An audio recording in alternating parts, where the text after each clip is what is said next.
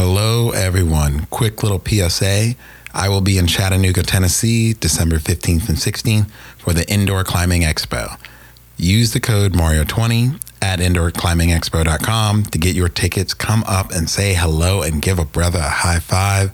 Some of the proceeds go back to the Global Climbing Initiative to get us back to Malawi, Africa to do more mentorship. And that is what this episode is all about.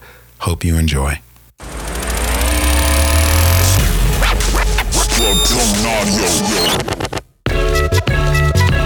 Check it out.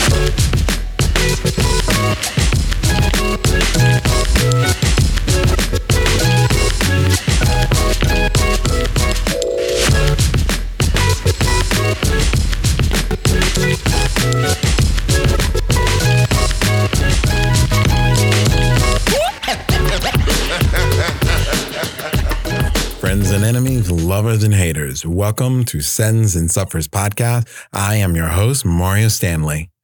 If you haven't already, please follow, like, and subscribe to Sends and Suffers podcast. Every bit counts, and we would love to hear from you. So take a moment to leave a comment. These go a long way and help others know what they're getting into and how good this show is. If this is one of your favorite podcasts, consider becoming a Patreon. For as little as $5 a month, you are investing in Sends and Suffers podcast, and it's like buying your boy a taco, hanging out, and getting to know the good that is coming your way. Monthly recaps, early show releases, and all the other cool things that we do. Thank you so much for listening to Sends and Suffers podcasts. Organic Climbing is the official sponsor of Sends and Suffers podcast, and if you didn't know, now you know. I have been using this company's products since before my podcast, since I basically started rock climbing. They're cool, they're rad, they're customizable. You can get bouldering pads, chalk buckets, backpacks. They've got shoes. They've got almost anything you can conceive to make you look fly, to make you functional at the crag. Check out Organic Climbing. Put in Sends and Suffers at your purchase. It helps this podcast out. And really support someone who has been supporting the conception of climbing communities since the beginning. Josh and everyone at Organic is all about making sure communities grow. And that is a huge thing coming from a small company that moves massive mountains. So check out Organic Climbing. Tell them I sent you. Let's get into this episode. Paula Horwitz is my guest today. She is the director of the CWA, the Climbing Wall Association. So most of you listening to this most likely climb in an indoor climbing gym. The CWA is the back office and has been building structure for climbing gyms for quite a while. Everything from public policy to route setting to youth programs, all these discussions of the industry happen. So your favorite place you like to pull on, this place makes these things happen. Enjoy.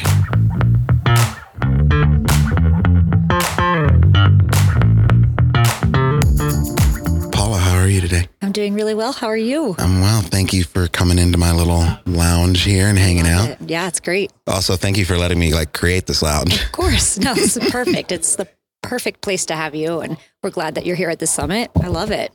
Beautiful. So I am not going to assume that all the listeners know who you are because in my mind, the rest of the consumer side of the world, this is like the cloak and daggers side of the climbing industry. Like they have no idea. So who are you? Where are you from? What is your connection to the outdoors? And then I'll ask the rest of the questions later. Perfect. So Paula Horwitz, where do I begin? I joined the Climbing Wall Association just over 2 years ago as the executive director. It was sort of a serendipitous joining of this team. I am I'm getting my PhD right now in business management.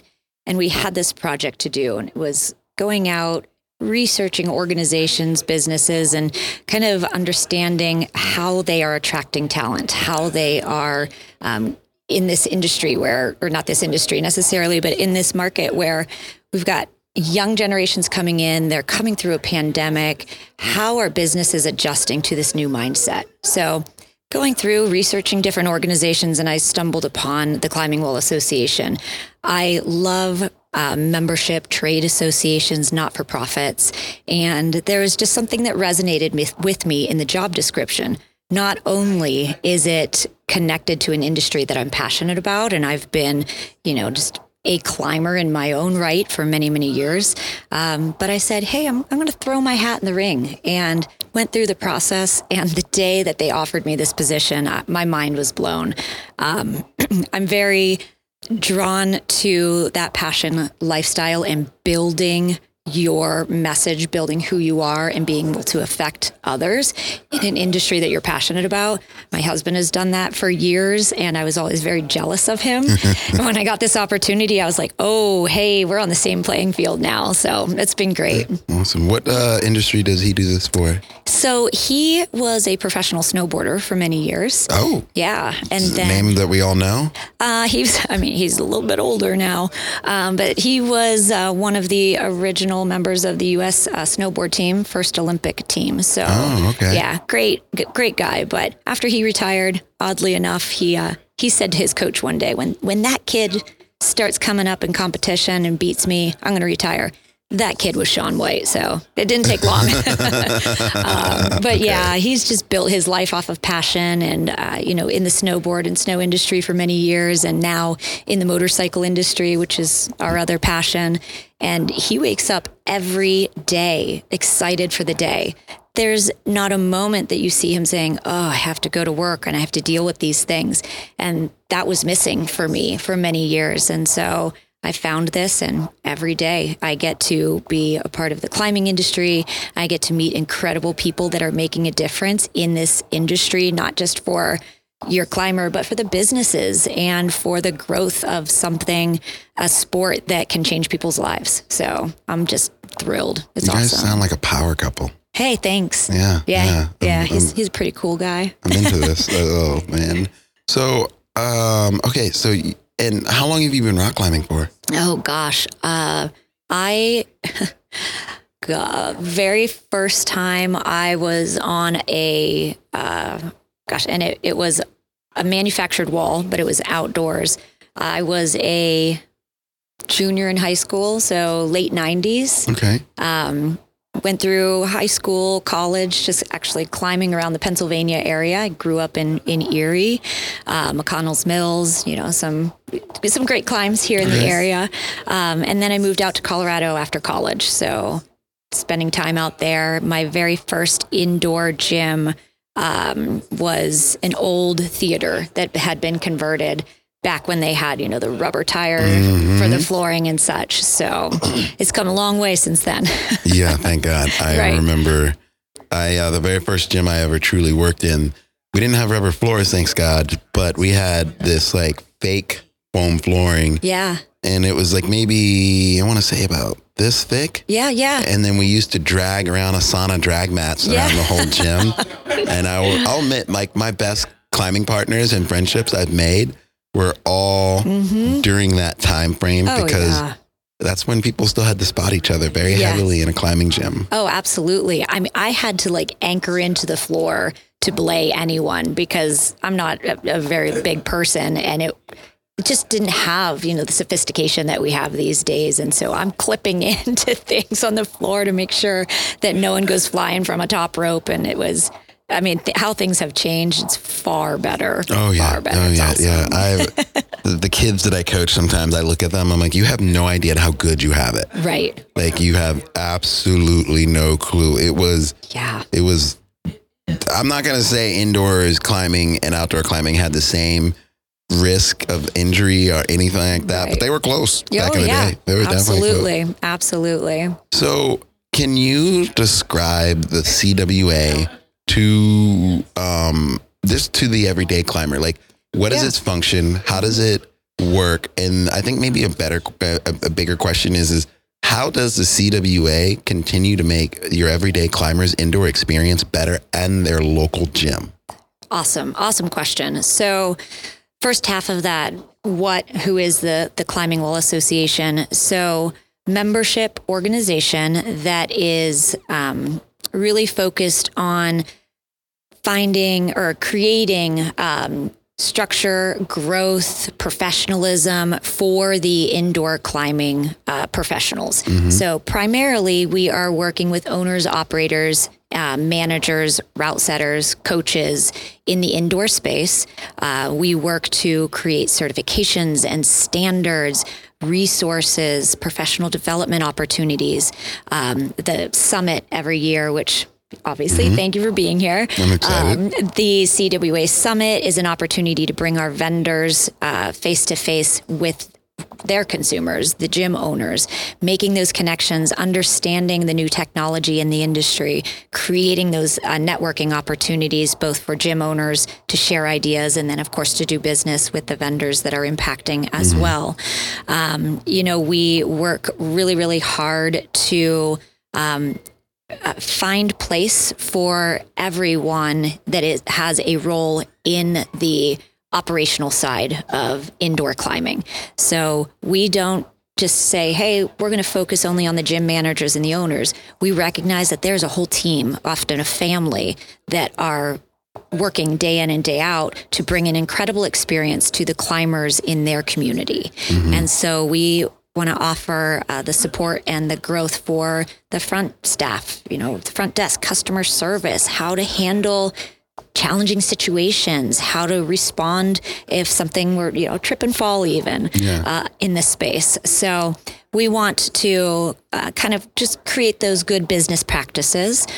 We want to be an advocate, and we are a voice and an advocate for the industry through the development of standards and industry practices. We also work to support regulatory issues in the states, supporting those that may be coming up against something with building inspection, those types of things, because our industry is so unique. And those that are sitting in the seats and writing legislation don't know and are not informed enough to make decisions necessarily. So we help those conversations, and we help provide the data that's necessary to protect our gyms and what they're doing every day. And a big part of that we are working on is this idea of really collaborating. So how can we bring different gym models together to share what they're doing to build community with their climbers, to build their programming. So we're building the kids that are coming in. How are we connecting with them?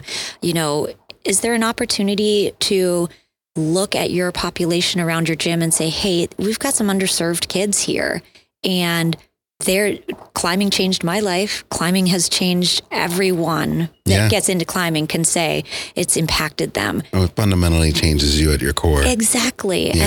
And to be able to support the gyms that have that opportunity, I go to sleep every night just feeling so good about what this team does and what we're able to do to support. And at the end of the day, that is what the Climbing Wall Association is. We are here to serve this industry. We're membership driven. So we want to build the value. We want to build the resources. We want to do what our members need. So we listen. We want the feedback, and we try to create those programs that they're looking for. Is there any unique program, or any unique might be a broad stroking word in this in such a niche that this is, but is there any program that's come up in the years that kind of like caught your attention? Like, oh, wow, I didn't realize we needed to do that, or something that just kind of stood out to you over the years? Yeah.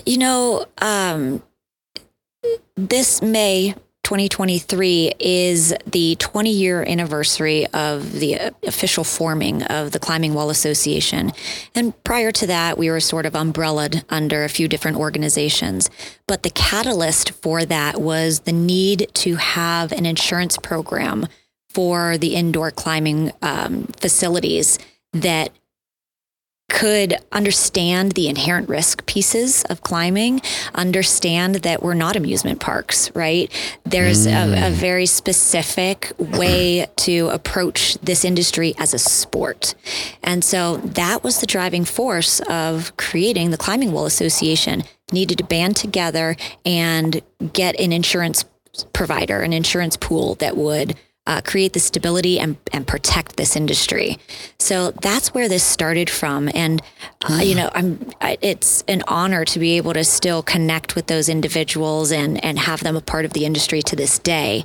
But from there, recognized that, in an industry that compared to most is still very, very young, there's a need to have some consistency and some standardization to, again, protect the industry. If we've got one gym doing it over here one way and another completely different way, and then something does happen, how do we say one way was right and the other facility did something wrong? So creating a baseline of, hey, this is kind of the minimum that's going to allow us to continue to keep our doors open, allow us to continue to serve the communities that we are situated in, and keep our businesses, keep our doors open. So developing best practices and industry standards, that has been huge, of course. And then, we're launching this community hub. Yeah, you mentioned that yesterday after the keynote speaker. Yeah, it's been a little bit of a brainchild for a while, and so lucky to have the team on the Climbing Wall Association that we have. Just phenomenal, passionate individuals that said, we're bringing this to fruition. And so this community hub actually serves two purposes. The first is a platform, an online platform that was designed specifically for this industry. We designed it in-house. Okay. We took into consideration all of the players, from your route setters to your owners to your front desk staff, you name it. And we've created a space where you can go in and jump into various forums. We have some conversation starters in there, but really we want this to be a living organism that is taken on by our members. Communicate, share ideas. I've got this problem. I don't know how to deal with this, or hey, I ran this incredible program. I want to share it with you guys. It really, gave us an opportunity to connect with our LCO or whatever it might be. Have a place to share those things, have a place to ask questions, and just continue that collaborative connections, building that we've seen this whole week here at our annual summit. So that's the first side of it. And then once people are really engaged in that, again, from our service side of it, we want to be in there just saying, hey, this is a hot topic right now. Okay. It's our job to help. It's our job to find the resources, to find the experts, to help find a solution. Is that a webinar? Is that working with the insurance partner that we have? Is it working with other organizations in the climbing industry as a whole, so that we can help our members get what they need? What are they looking for?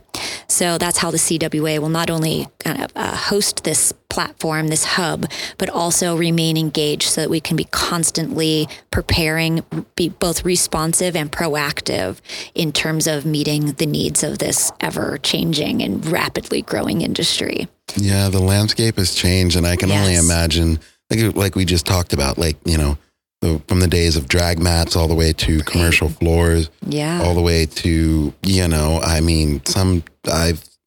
don't know if we have them here in the United States, but gyms that have virtually deep water soloing ball pits underneath them.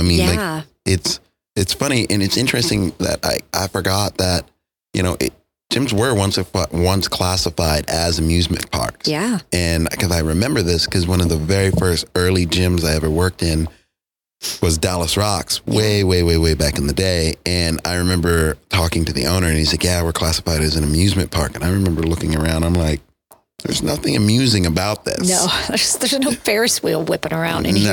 No. And so I think that's a big, big, big thing that the general public does not know. Exactly. Because personally, I've had people who don't know anything about rock climbing. They're like, oh yeah, so you work at a main event. Yes. Yeah. And I'm like, not at all. No. I can't even give you a not quite. Maybe 10, 15 years ago, I could give you a not quite. Right. But right now, not at all. Yeah.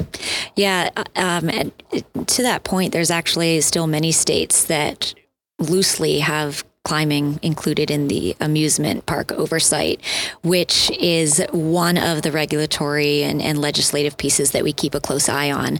And when our member gyms reach out and say, hey, we've got something going on right now, that's where we're able to kind of bring in this data, and we're able to really help educate those that are sitting in those seats to create that clear distinction. There's a similarity across many of the states when it comes to defining things under that amusement umbrella is having staff situated. You go to the amusement park and you hop on a roller coaster. You're not buckling yourself in. You might, but they're coming around and they're checking, and they stand there and they're letting you in, they're letting you out. Keep your hands and arms inside the ride at all times. That's not what this sport is. No, absolutely not. It's independent. It is very community based, but, there's a method, there's intentional thought to walking up to the wall, having your harness on, tying in, looking at your route. And that is such a core element of the mental, emotional connection that climbers have with their climb, with the route that they're looking at, indoor wall or outdoor. As you said, there's nothing amusing about that. It is fun and it is thrilling in all the ways that amusement is, but there is something much deeper to this. Yeah, exactly. Anyone, there are so many memes, memes about rock climbing, and it's like mom thinks his child is on drugs because all he talks about is how he can't do V4. Yeah. And it's like there's all these things, and I think climbing is just such a personal thing. Right. And if you do it, and there are a few sports that I think that have the uniqueness of climbing. Like one for me is like whitewater rafting or paddling. Like that sport is unique in its way. It's like when you are on it, it's you in your own lane. When you're on the wall, it's you in your own lane. Yep. And I think once you experience that, that is why people just all of a sudden dive head first, fall in love with climbing gyms. And if it's something where they have to drive 45 an hour, 2 hours away, they'll do. And I think that kind of segues into the next part of the amount of potential new gym owners here is pretty staggering. Yes. And so I'm just curious, is this something you keep in track of? Do you have more new gym owners that show up? Do you have more existing gym owners that show up? There's roughly around 600 plus gyms in the United States? Oh, yeah, more than that. To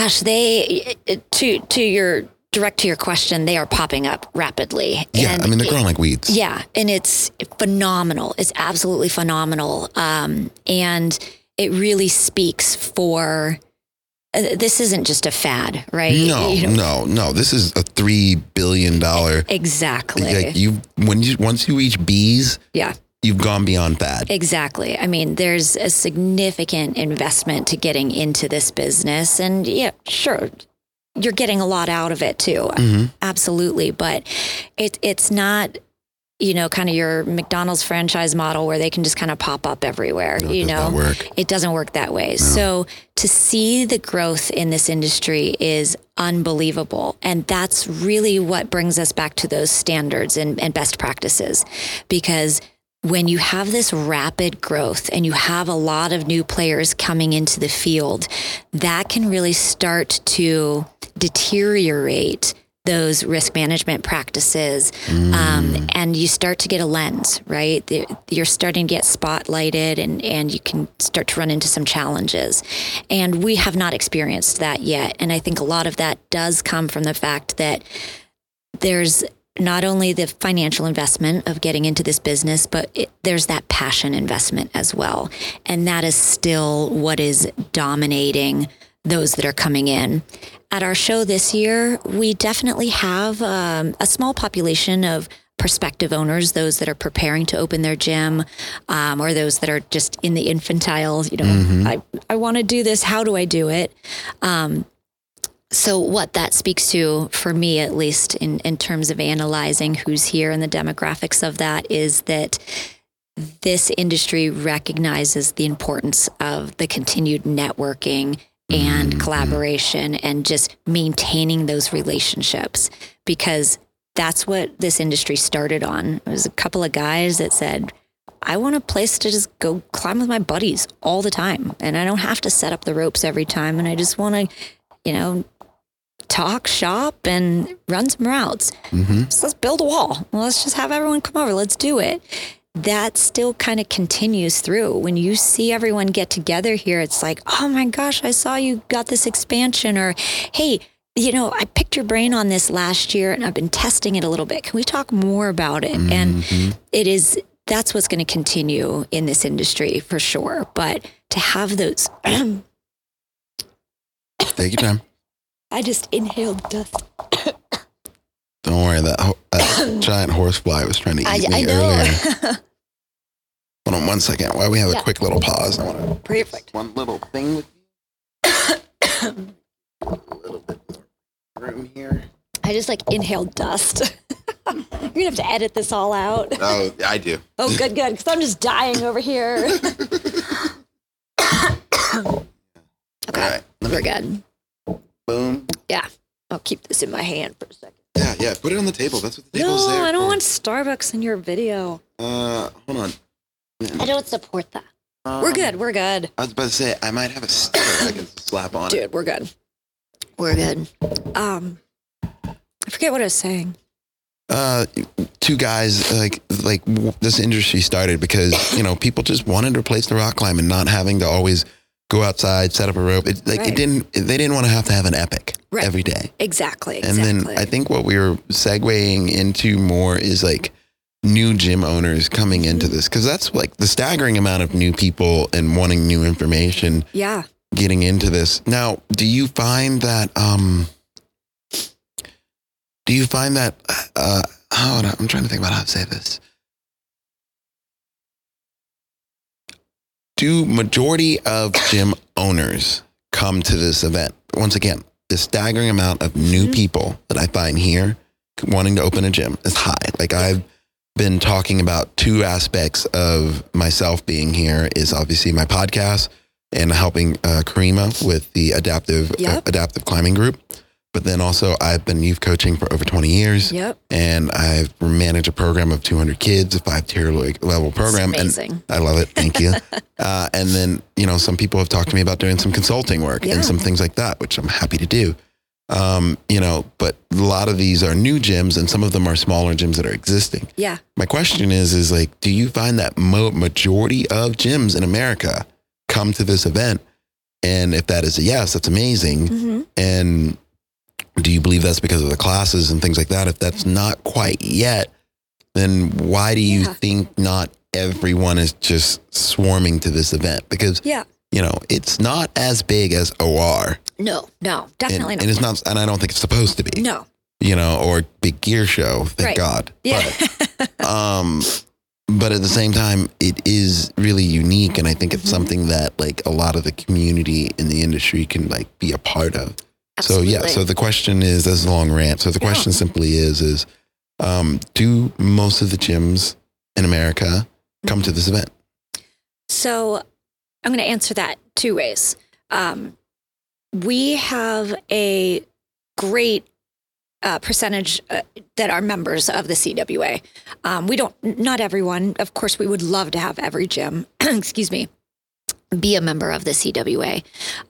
But they referenced it a little bit yesterday in the chat before the keynote, before Karima joined us, and was talking about in the times when this industry was just getting off the ground, there was a lot of protecting, a lot of, I don't want you coming into my space. This is my deal. This is, my crag. Yeah, absolutely. And there's always a little bit of that, not in, a negative way, but I do think that there is still a little bit of that protecting my brand, and there's nothing wrong with that. When we look at the demographics of who is coming to this event each year, the highest percentage we see are gym owners and really gym managers and senior staff.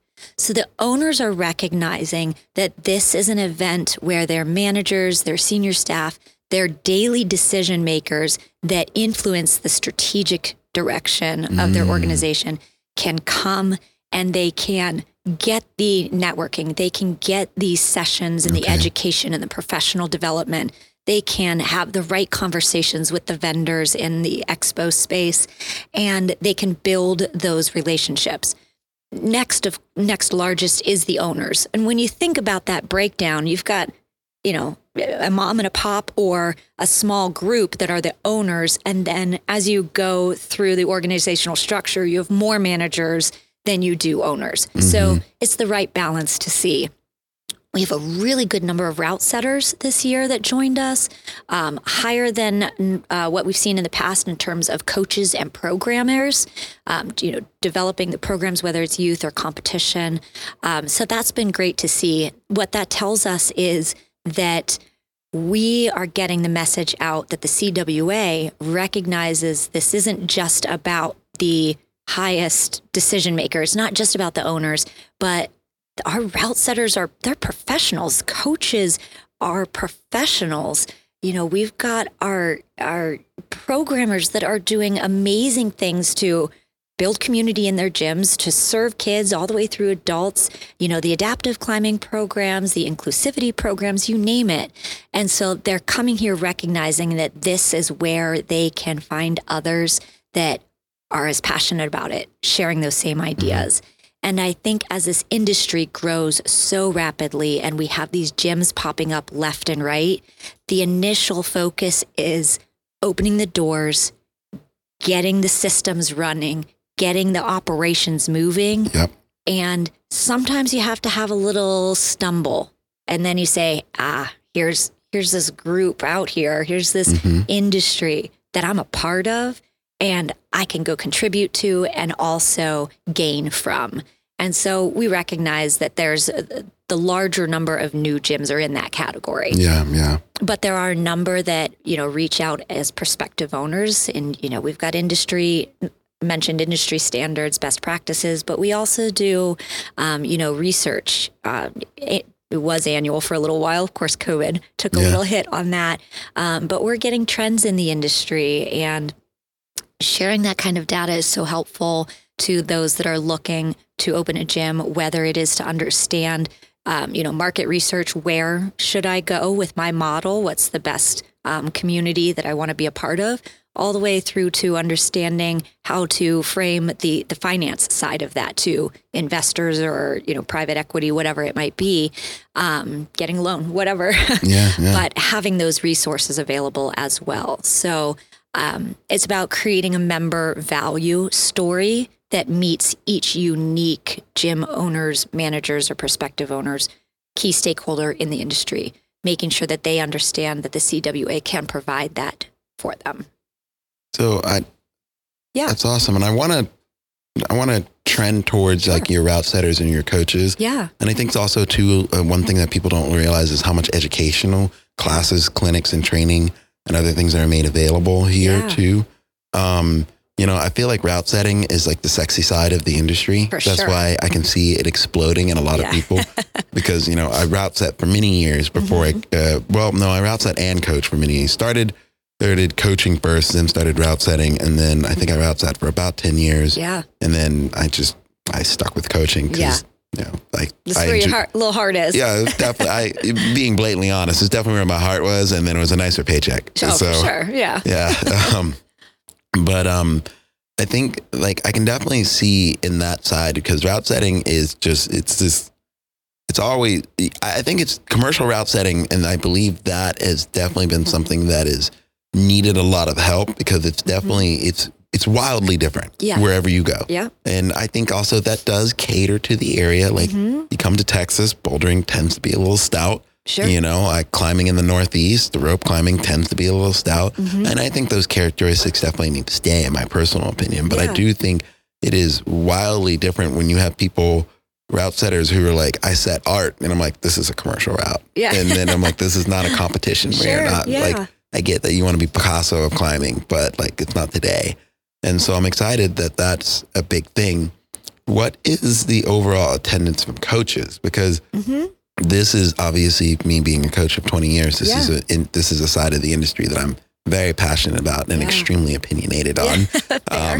And so it's like, I know for me, like the biggest problem that I see, and I don't know if this is being addressed in that. I haven't heard about it, but like career coaches is not a thing. Yeah. And it's like, I think I'm one of the few in the country at my level, because I focus, especially like my heart and soul exist in recreational level feeder teams. Yeah. I like being a recruiter for elite level teams. Can I coach an elite level team? Absolutely. But they don't need my help. Sure. Yeah. But the kids who are being dropped off and their parents are like, this is something you're going to do because we need to get you out of the house. Right. They don't want to be there. And the problem that I find is, and then this is kind of a little bit of a rant, but I also just kind of like want to put it out there in the ethos. The problem that I find is, you don't have a lot of career level coaches right now, unless they're at that elite level. So all the other coaches down below at my level are usually teenagers or people who are for prior to coaching, and they don't care that the kid who doesn't want to be there because they're like, well, I only want to coach the kid that wants to be here. Right. And so we're having this massive disconnect.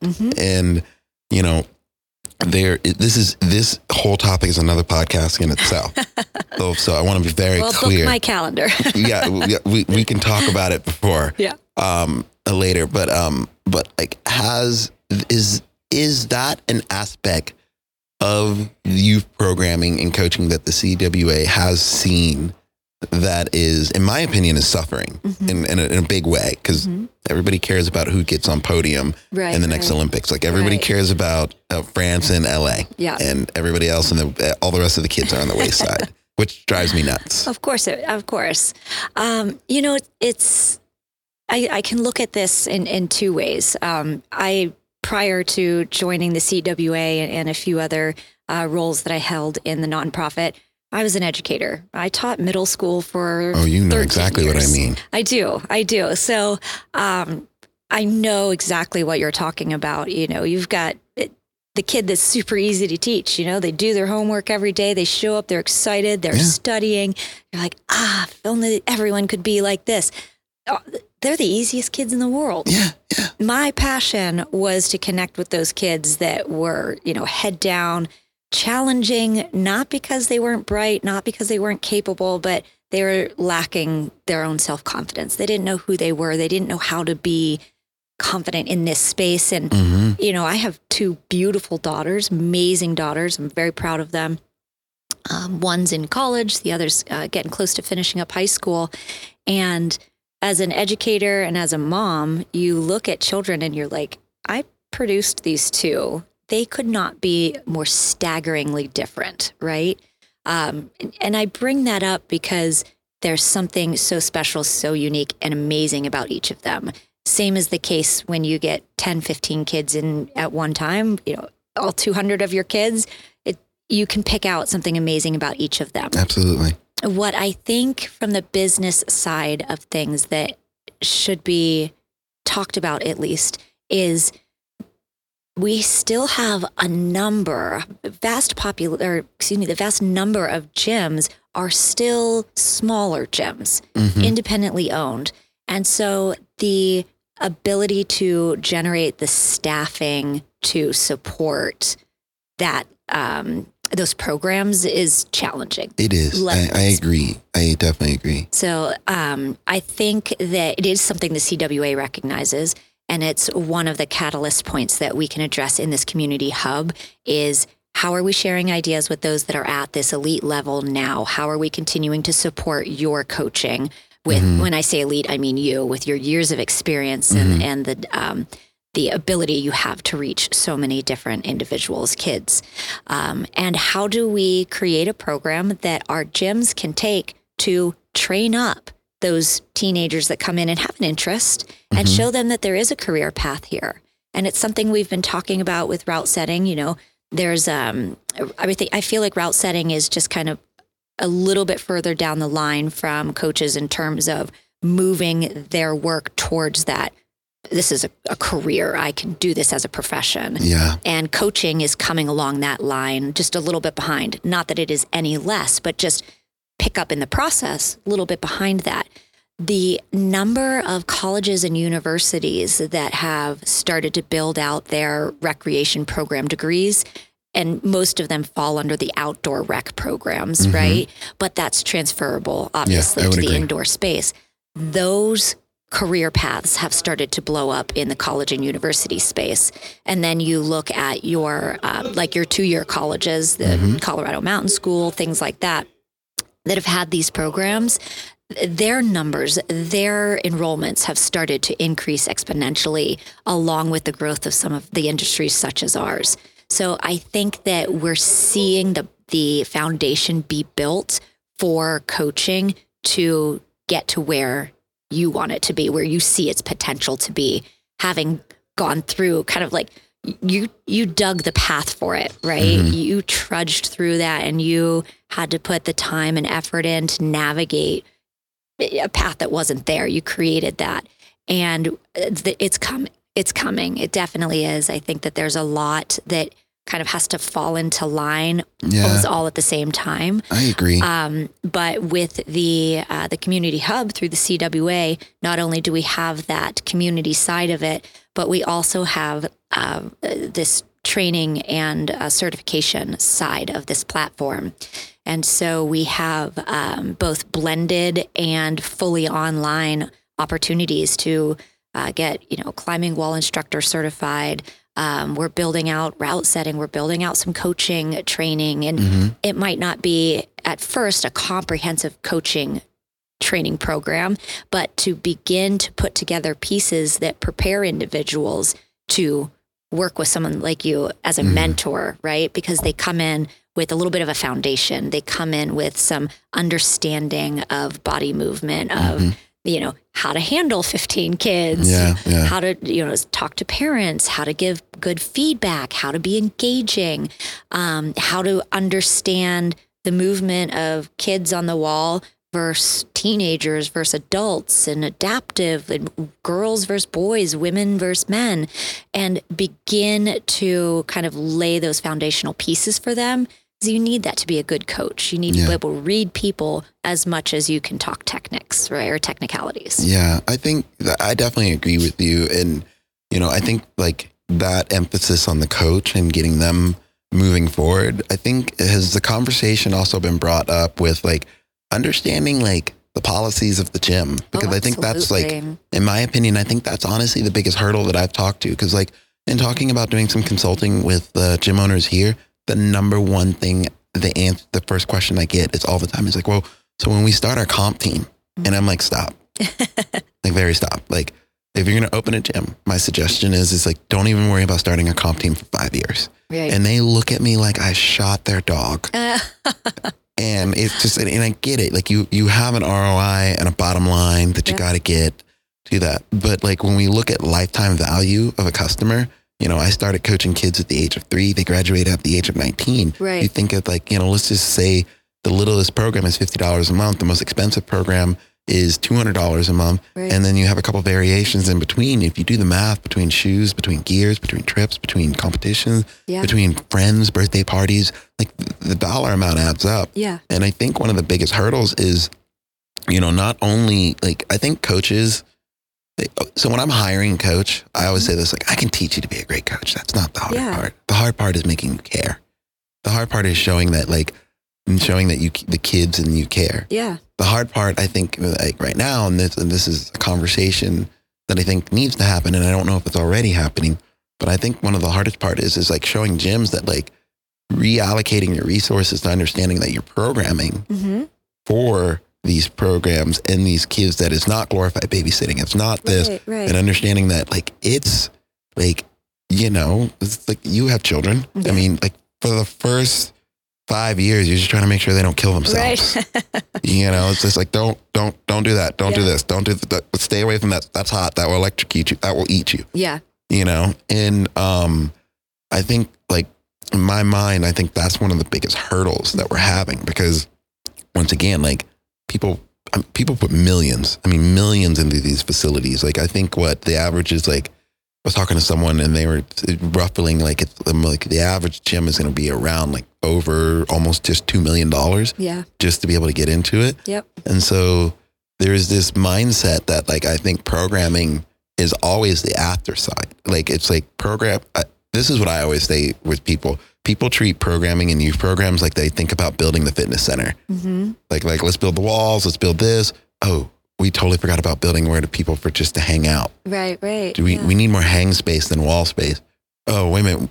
Well, we'll just build like a place with a bunch of dumbbells. And like, no, like there are gyms where I know people literally just have a membership to the climbing gym because they're like, it's the best deal in town. I get yoga, fitness, and then I guess I'll learn how to rock climb, and I think that's it. And I think those things are in the same category. And I understand this is a little bit of a rant for me, and I'm just kind of speaking my piece as a coach and someone who's traveled around. And, I deliberately ask to like, if I can shadow youth programs, I deliberately show up when their youth programs are running, and I watch and I watch and I like to see how people engage with athletes. And sometimes I'm like really happy. And a lot of times, sadly to say more than not, I'm pretty heartbroken in like what I see. Cause and I have to like really reel myself back. Sure. And I understand mom and pop gyms, like you guys are making it happen.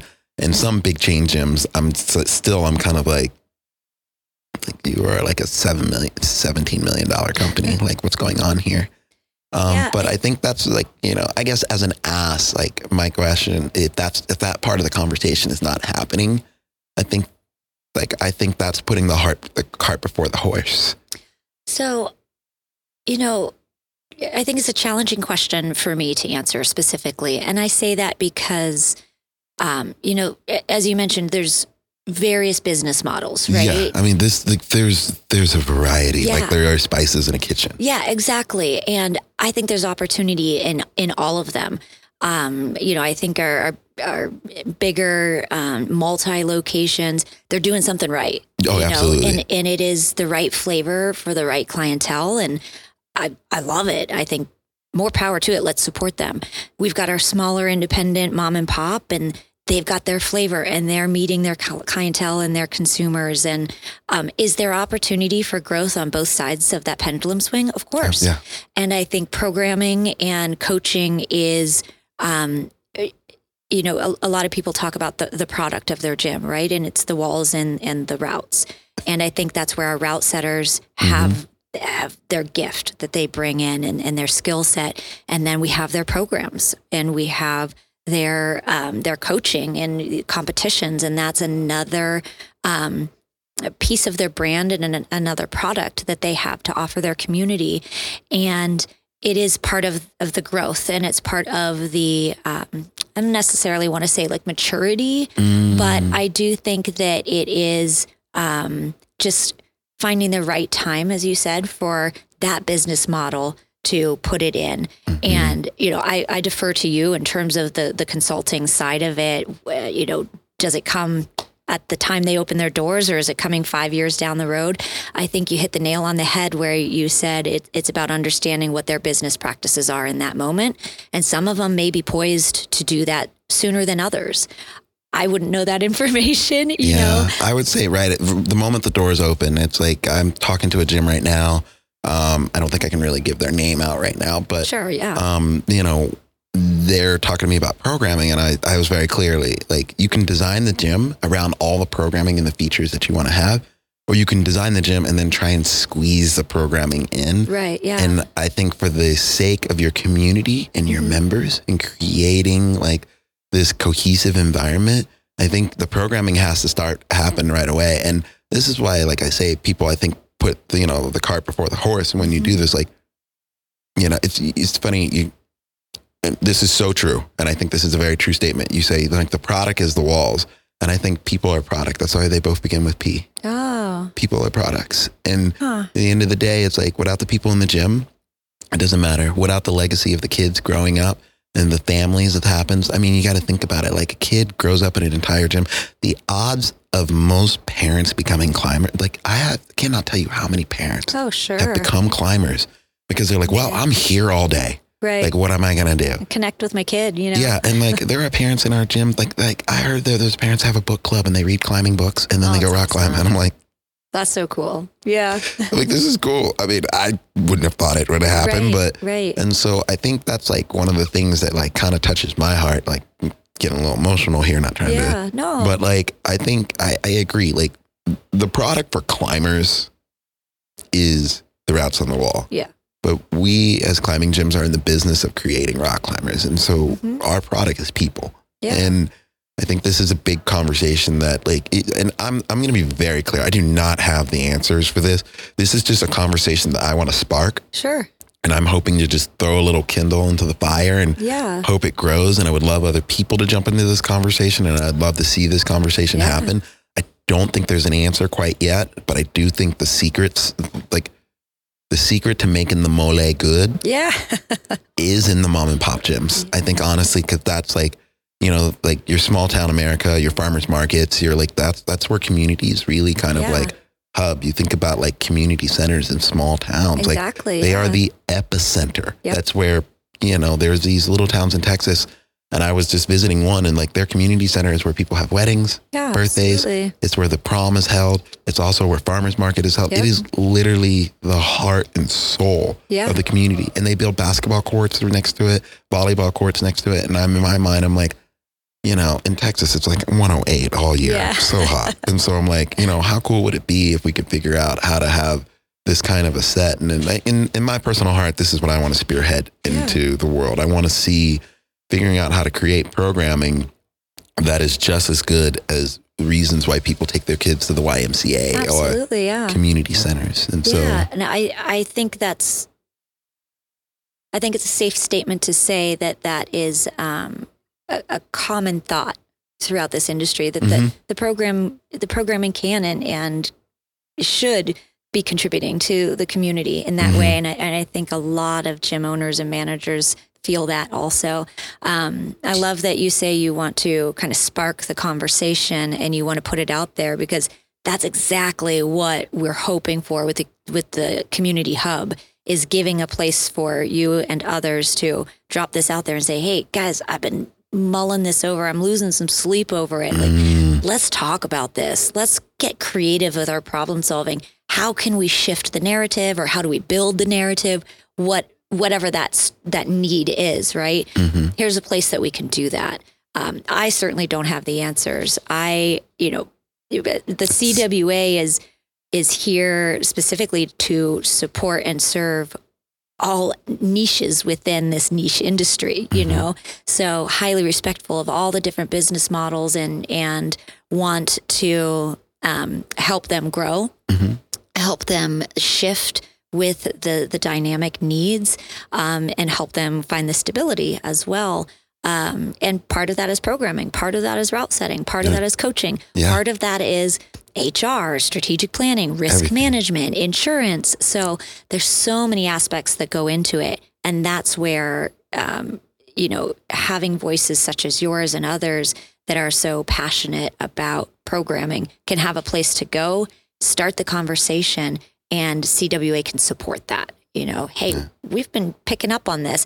Let's work together to build some resources. Let's work together to get this in front of more gyms that can benefit from this. So that's kind of where I see the CWA being able to support the industry and these, thoughts of need, growth, opportunity that people such as yourself are seeing. Yeah.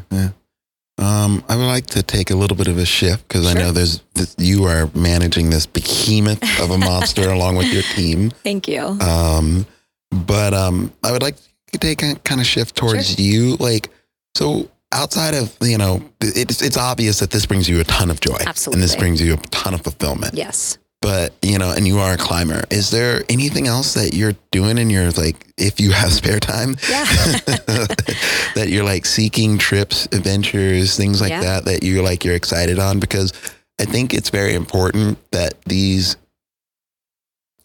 very important, no matter how big the organization, no matter how big the company, the nonprofit, it's very important to know that it's people running it. And it's very important to that. It's it's one of the things that I don't post a ton on social media about about my podcast and about my thing. But then when I post about me cooking, that goes wildfire. And everyone's just oh my God, you're making this. I'm like, why do you even care? Yeah. And then my friend pointed out, he was like, people care about people. Yeah.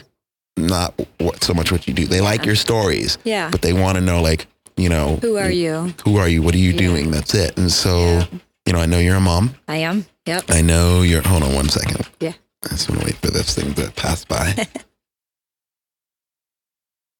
That squeaky wheel. I know. So I know you're a mom, Yeah. you're a climber, you're a power couple with you and your husband. Yeah. Apparently both of you guys are motorcycle daredevils. Yeah. Well, I wouldn't say daredevils, but we do love our motorcycles. I have maybe a few too many. You and my brother would get along. My brother buys motorcycles from across the country and rides them back home, fixes them up and resells them. And he has stories of like bikes breaking down on the road. And he's just like, and I'm like, what? You were stranded in the middle of nowhere on a bicycle, on a motorcycle? And he was like, well, yeah, I wasn't that bad. I'm like, at least in a car, you have shelter. No. And he was like, it's all the same. So his attitude is like me and climbing. But yeah, what's going on with you? Like, what can we support you and cheer you on that you have coming up? Gosh. Well, definitely hit the nail on the head. Motorcycles, being on my bike is,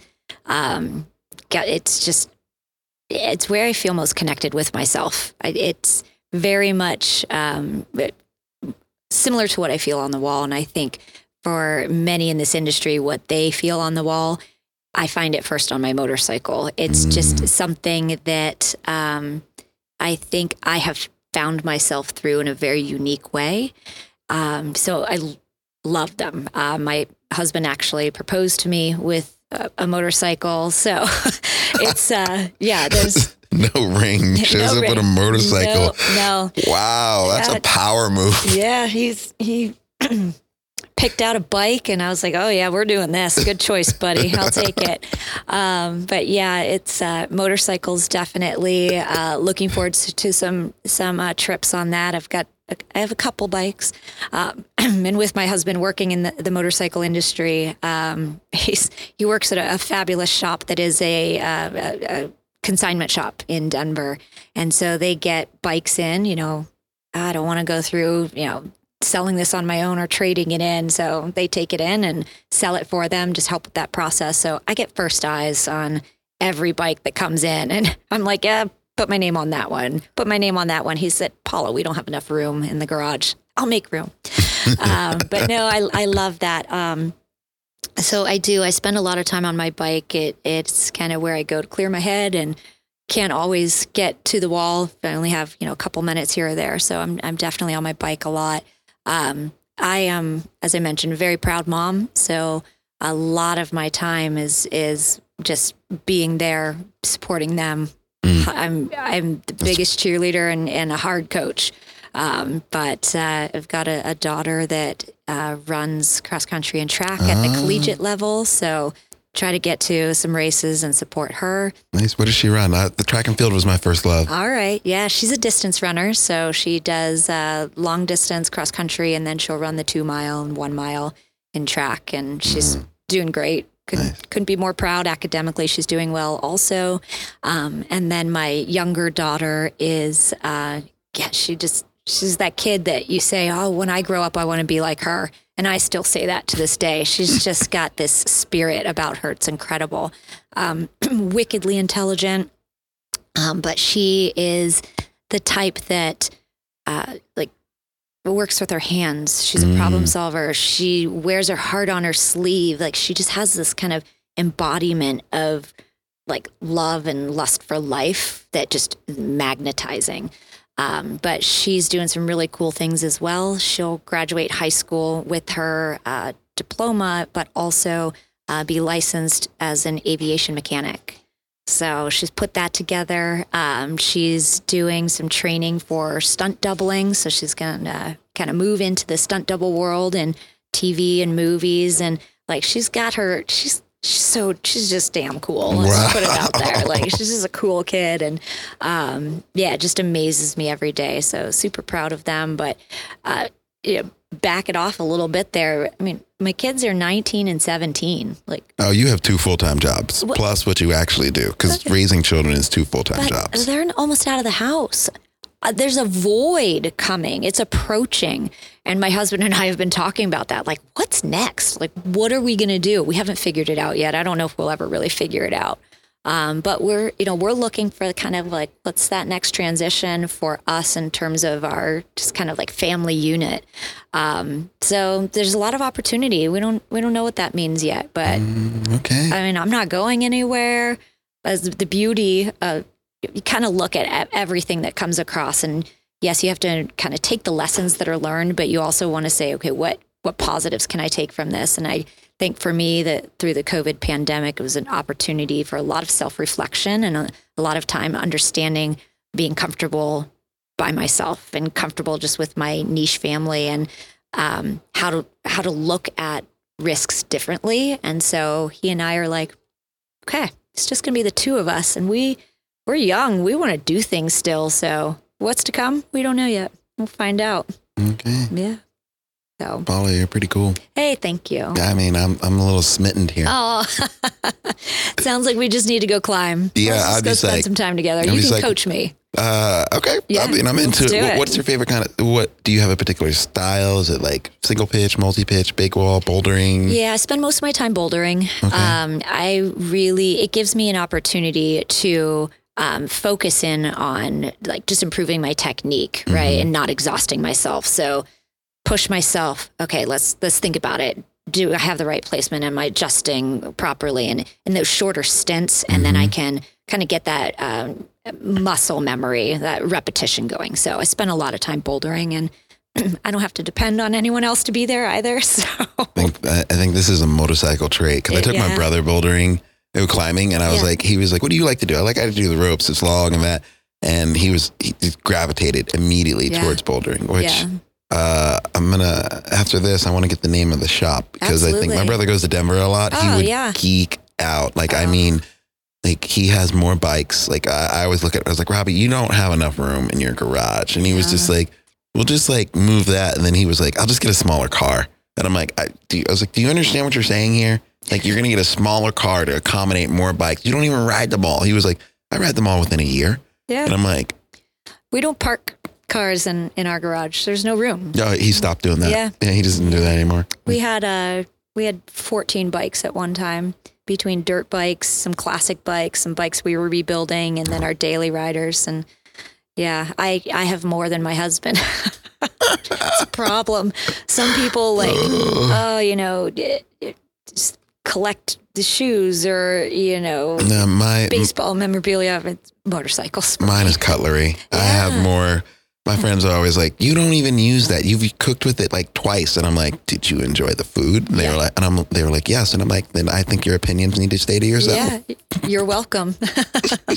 Yeah, definitely. We'll connect on it though, for sure. Right. Well, I want to thank you for your time. Absolutely. I know you're running this event. It means a lot that we had an opportunity to talk. I'm glad. And I look forward to attending many more CWAs in the future. This is my first one. Oh, awesome. Yeah, I've always attended OR and other events, but like I kind of got burned out on them a little bit. Yeah. And and I just was like, I wanted to attend this. I was actually hoping to attend last year before I left out of the country. Yeah.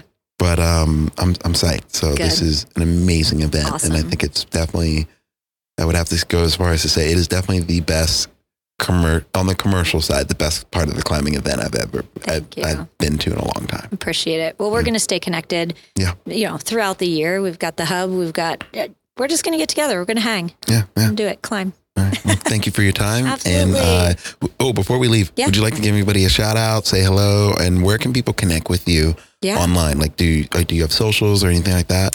I do. I've got, I should probably update my social tags, but, CWA is the best place to go just to connect with me directly. Mm-hmm. Email's right there. Easiest way for sure. And then we can go through social from there. But, reach out. I mean, the entire CWA team. And to be honest, you want to really talk shop. Let me get some of this team in here because they are phenomenal individuals. They're so passionate about what they do. Okay. So I'm so lucky to work with the team that I have. So I would like to talk about maybe doing something like that for Portland. Yeah, let's do it. Okay. Yeah, we've got incredible people. So all right. Yeah, thank you. You're welcome.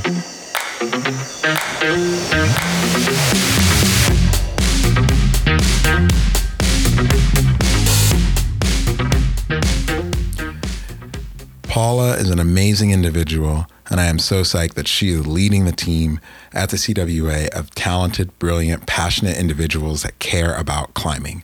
We all enjoy the benefits of climbing. Most of us do it indoors and out. We tried our best to, but knowing that this team is helping the indoor climbing industry have a bright future gives me a lot of hope, considering I work in that industry. Please remember to follow, like, subscribe, and all these things. And remember, was Ascend even worth it if you didn't suffer? Audio.